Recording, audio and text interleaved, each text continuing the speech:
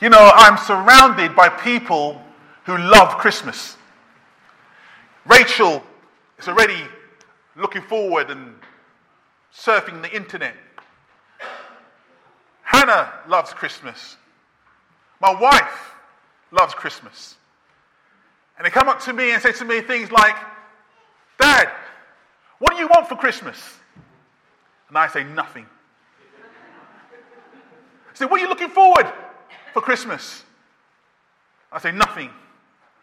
I say, "What do you want to eat for Christmas?" Nothing. And I feel really miserable, like one of these really miserable type of people, don't want nothing for Christmas. And then I have to stop and check myself. Because I realized that the whole purpose of this Christmas season is that God, now hear me in this, that God, who is outside of time, God who is from eternity. In fact, you will never begin to think about when he began because he was always there. And God who will always will be there. And this God steps into time. This God steps into AD and BC. This God steps into a place, Bethlehem of Judea. This God then clothed himself with humanity. And you need to understand me. This God who is omnipotent, all-powerful. This God who is omnipresent, which means he's everywhere at one time. This God who is omniscient, which means he knows everything that is to be known and beyond that. This God, hear me, steps into time. And when I realize that, then I'm getting excited about Christmas. Then I need to get you prepared to be truly excited about Christmas, because this God, who the Bible says is a consuming fire, this God, who the Bible says is invisible, immortal, this God becomes flesh. Oh my goodness. The God who's a burning fire. The God who the Israelites couldn't approach the mountain because of the smoke and the trembling and the loudness of noise. This God becomes a baby. Well, I'm excited now, so I'm ready to preach. And my first heading, then we're looking at Joseph. My first heading I want to say is hearing from God. You know, this guy Joseph, he doesn't get a lot of time in the Christmas story. You know, you hear about Mary and you hear about other people, but Joseph doesn't get a lot of time. And but this Joseph was the husband of Mary. And even though we think he's unimportant, in the genealogy of Jesus, he appears in verse 16. Here he is. And Jacob, the father of Joseph, the husband of Mary. That's what we got of him. And Mary was the mother of Jesus. So Joseph is there. Now, it is this Joseph that I want to spend a little bit of time with this morning. You see, Joseph, we understand from God's word that he was a righteous man. Because Joseph, her husband, was faithful to the law, the version I have here is that he was a righteous man. Now, the Bible speaks about some righteous men in the Old Testament. We have Noah in the Old Testament, and Noah was also called a righteous man. This is the account of Noah and his family. Now, Noah was a righteous man, blameless among the people of his time. Noah was righteous, and the Bible says that Joseph was righteous as well. Now, a righteous man is someone who wants to walk with God. A righteous man is someone who loves God. A righteous man or woman is someone who wants to hear from God. And Joseph comes to Mary, and Mary turns around and says to him, husband of mine, I want to tell you something, I'm pregnant.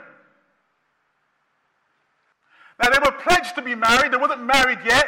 Joseph had no union with her. And then Joseph comes and hears that Mary is pregnant. And the Bible tells around and says that because he was a righteous man, he wanted to divorce her quietly, put her away quietly, because he was a righteous man. But I want to say something about Joseph. A righteous man hears from God. Let me say that again. A righteous man hears from God. Let me hear you say, a righteous man hears from God. Exactly. So what happens? But after he had considered this, an angel of the Lord appeared to him in a dream and said, Joseph, son of David, do not be afraid to take Mary home as your wife, because what is conceived in her is from the Holy Spirit. You see, a righteous man, he hears from God. And when a person becomes a Christian, when a person becomes born again, do you know what happens? When a person becomes a Christian, God takes Christ's righteousness and gives it to him. When a person becomes born again, God takes the righteousness of Christ and takes your filthiness and your sin and your wickedness, and he takes it away and he puts the righteousness of Jesus Christ on you, so that you are called righteous. Amen. Now, if you're righteous now, you're going to hear from God. I want to hear from God. And when God says, I want to hear it. And this is what God says in the Old Testament. Look what God said. Speak tenderly to Jerusalem and proclaim to her that her hard service has been completed and that her sins have been paid for. I want to hear that from God. I want God to speak to me and say to me, Jerry, because you're righteous, I want to tell you that your sins have been paid for. I want God to speak to me this morning. And if you're born again and you're righteous because Christ's righteousness is upon you, then you will hear the word of God saying, brother, sister, son, daughter, I want to tell you this morning, your sins have been paid for. But not only that, I want God to speak tenderly to me. And I want him to say to me again, therefore, in Hosea, therefore I am now going to allure her and speak tenderly to her. I will say to those called not my people, you are my people. And they will say, you are my God. I want God to speak tenderly to me. Sometimes, I feel so broken. Sometimes I'm way down. And I want God to speak to me. I want God to say something to me and to speak tenderly to me. And God says in his word, I will speak tenderly to you. And I will call you to myself. And I will say to you who were not my people, I will say, you belong to me. I don't know about you, but a righteous man, a righteous woman hears from God. And Joseph was that man. Joseph was a man who heard from God. And God told him, Joseph, don't be afraid to take Mary as your wife. Second thing I want to say about Joseph, changed by God. So we had that verse that I just quoted to you here.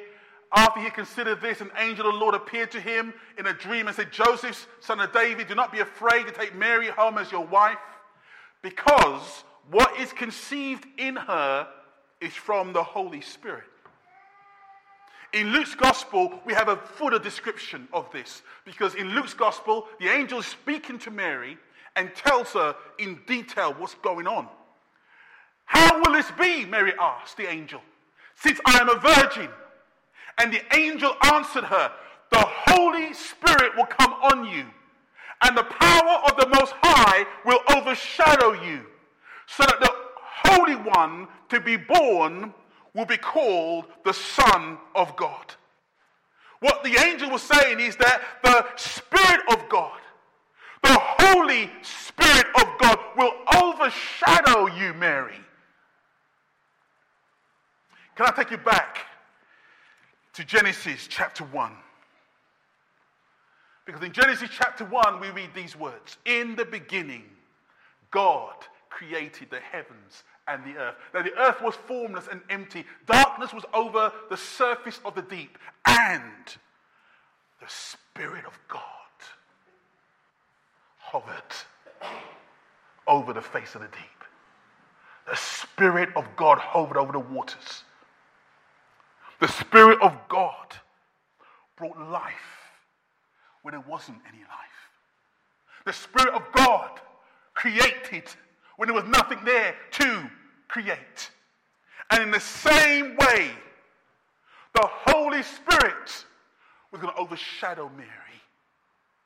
The same way the Holy Spirit was going to come and was going to create in Mary something that wasn't there originally, something that wasn't there humanly speaking. The Holy Spirit was going to come and overshadow her, and by the power of the Spirit of God, life was going to be created.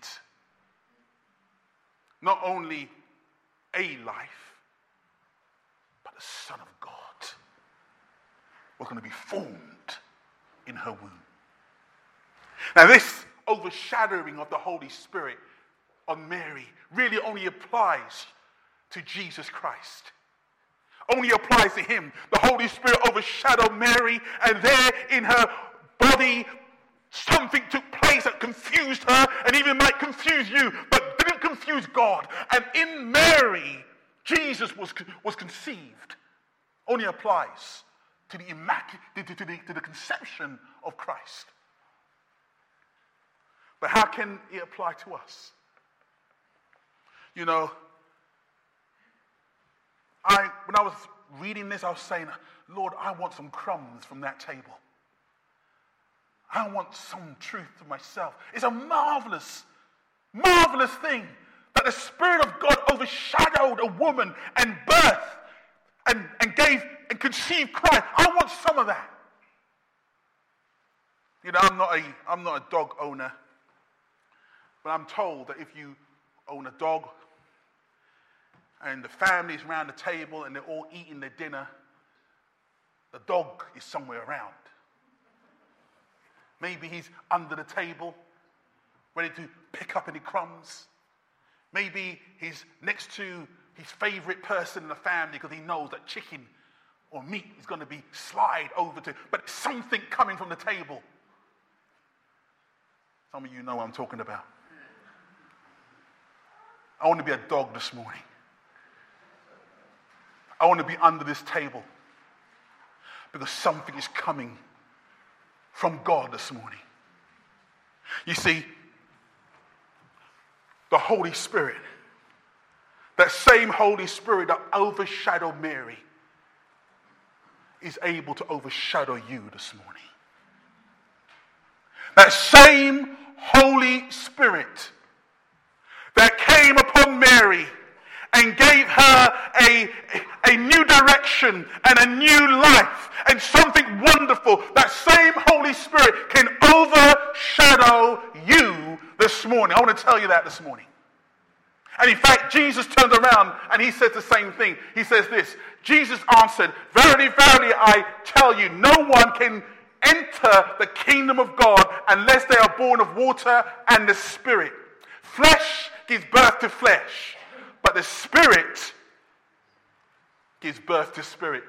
You should not be surprised at my saying, you must be born again. No church attendance is good enough. Some of you may think, I can just come to church. When I come to church, I feel a bit good, and I leave church and I feel a bit better than when I came in. Well, that's nice, but that's not being born again.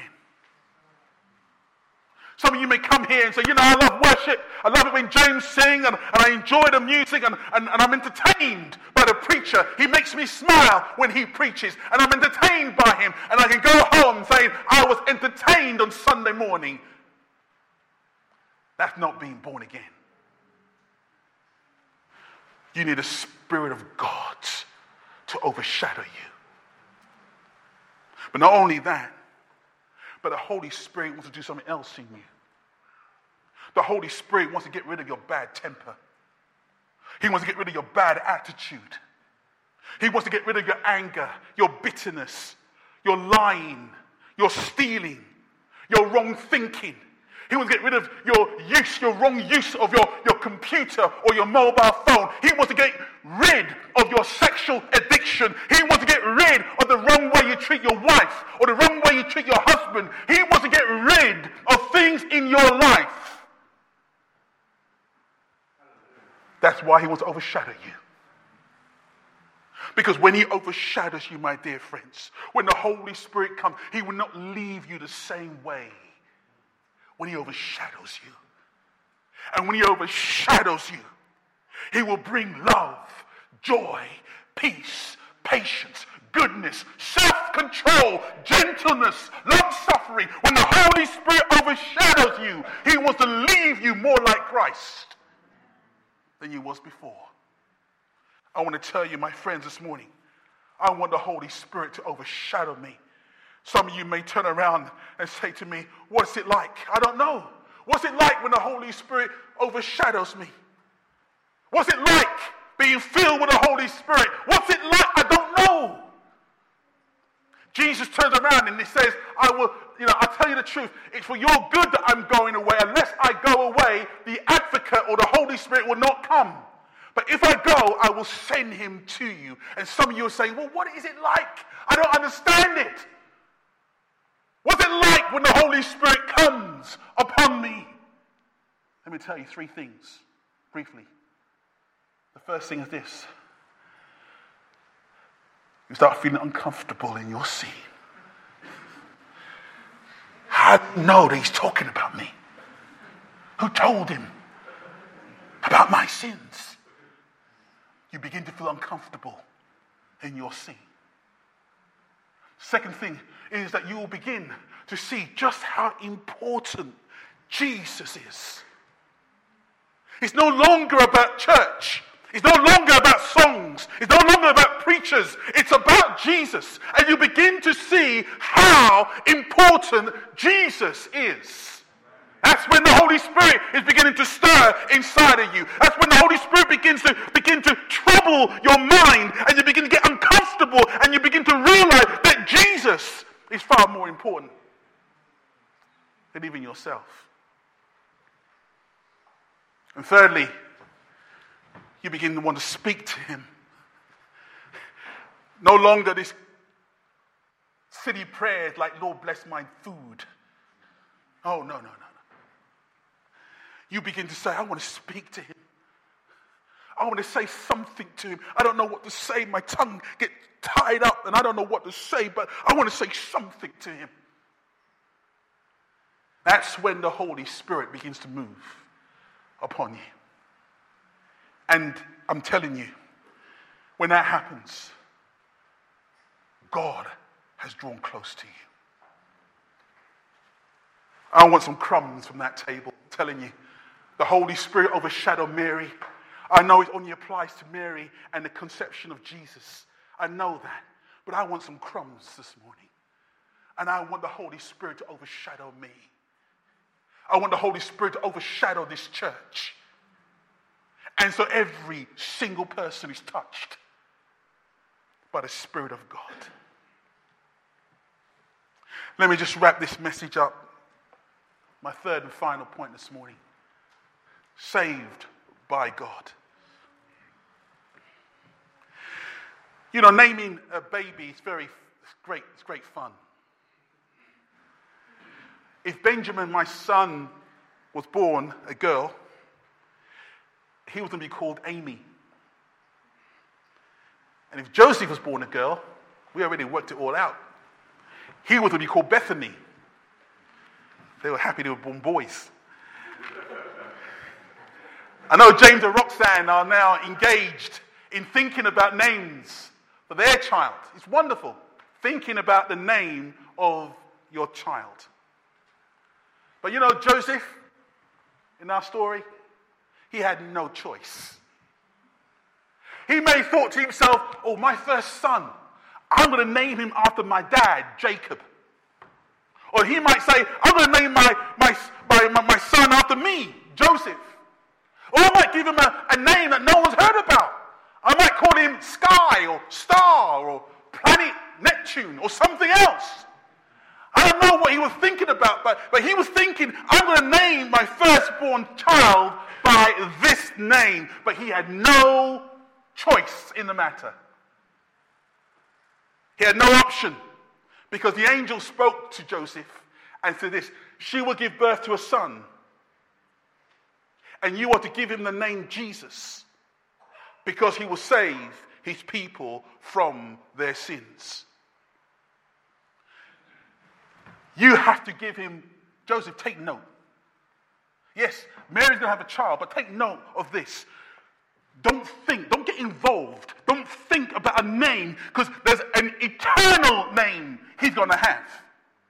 I'm not going to name him Abraham, because Abraham was a good name. He was a good man, but his name is going to be far more important than Abraham.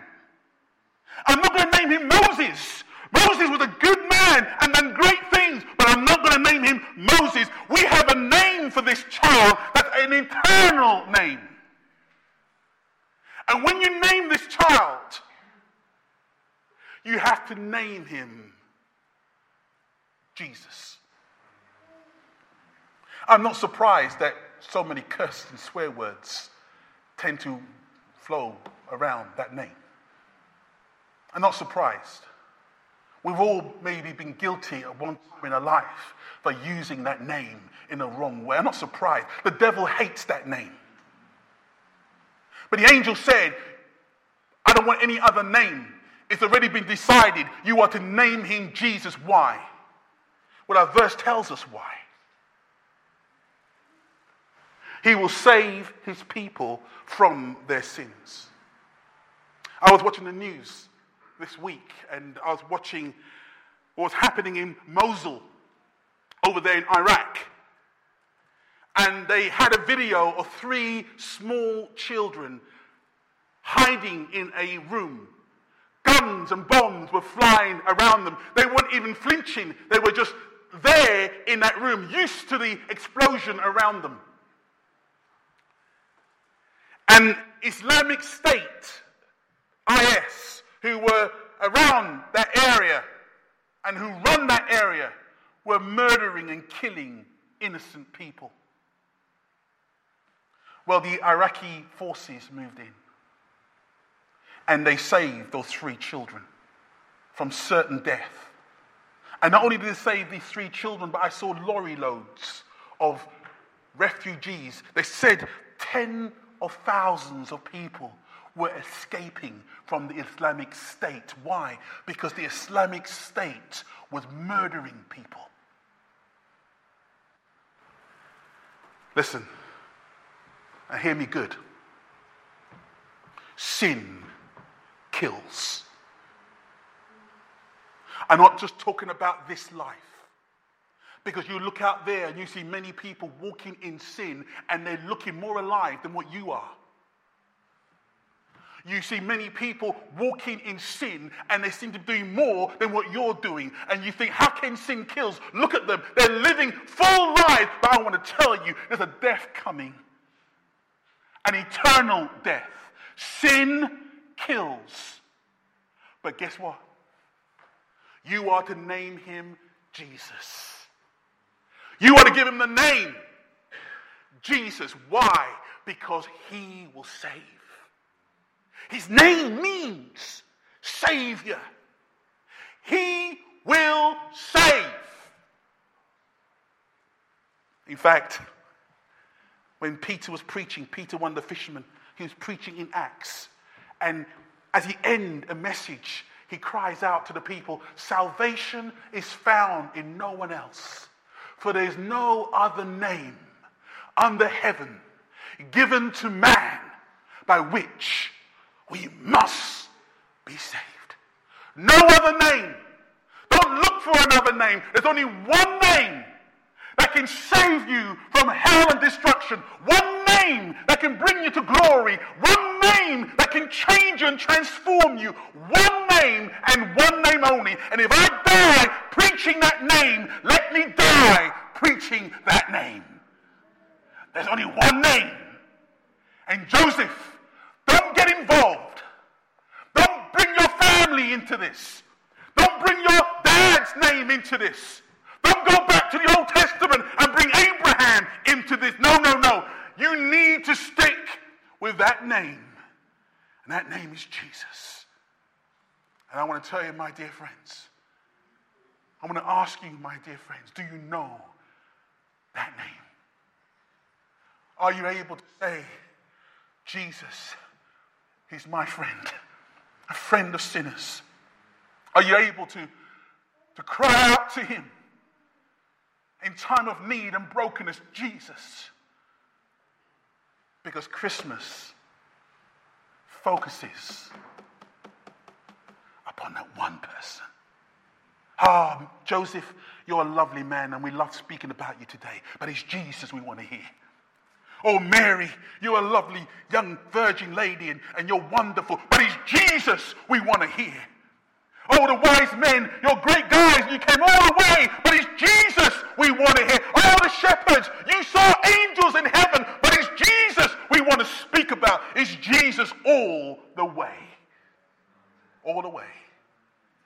And my dear friends, if you don't know Jesus, then Christmas is rubbish. It's meaningless. It's pointless. We want to wrap everything up and go home. If you don't know Jesus, it's all about commercialism and spending your money. But Jesus, that's what it's all about. Let's pray.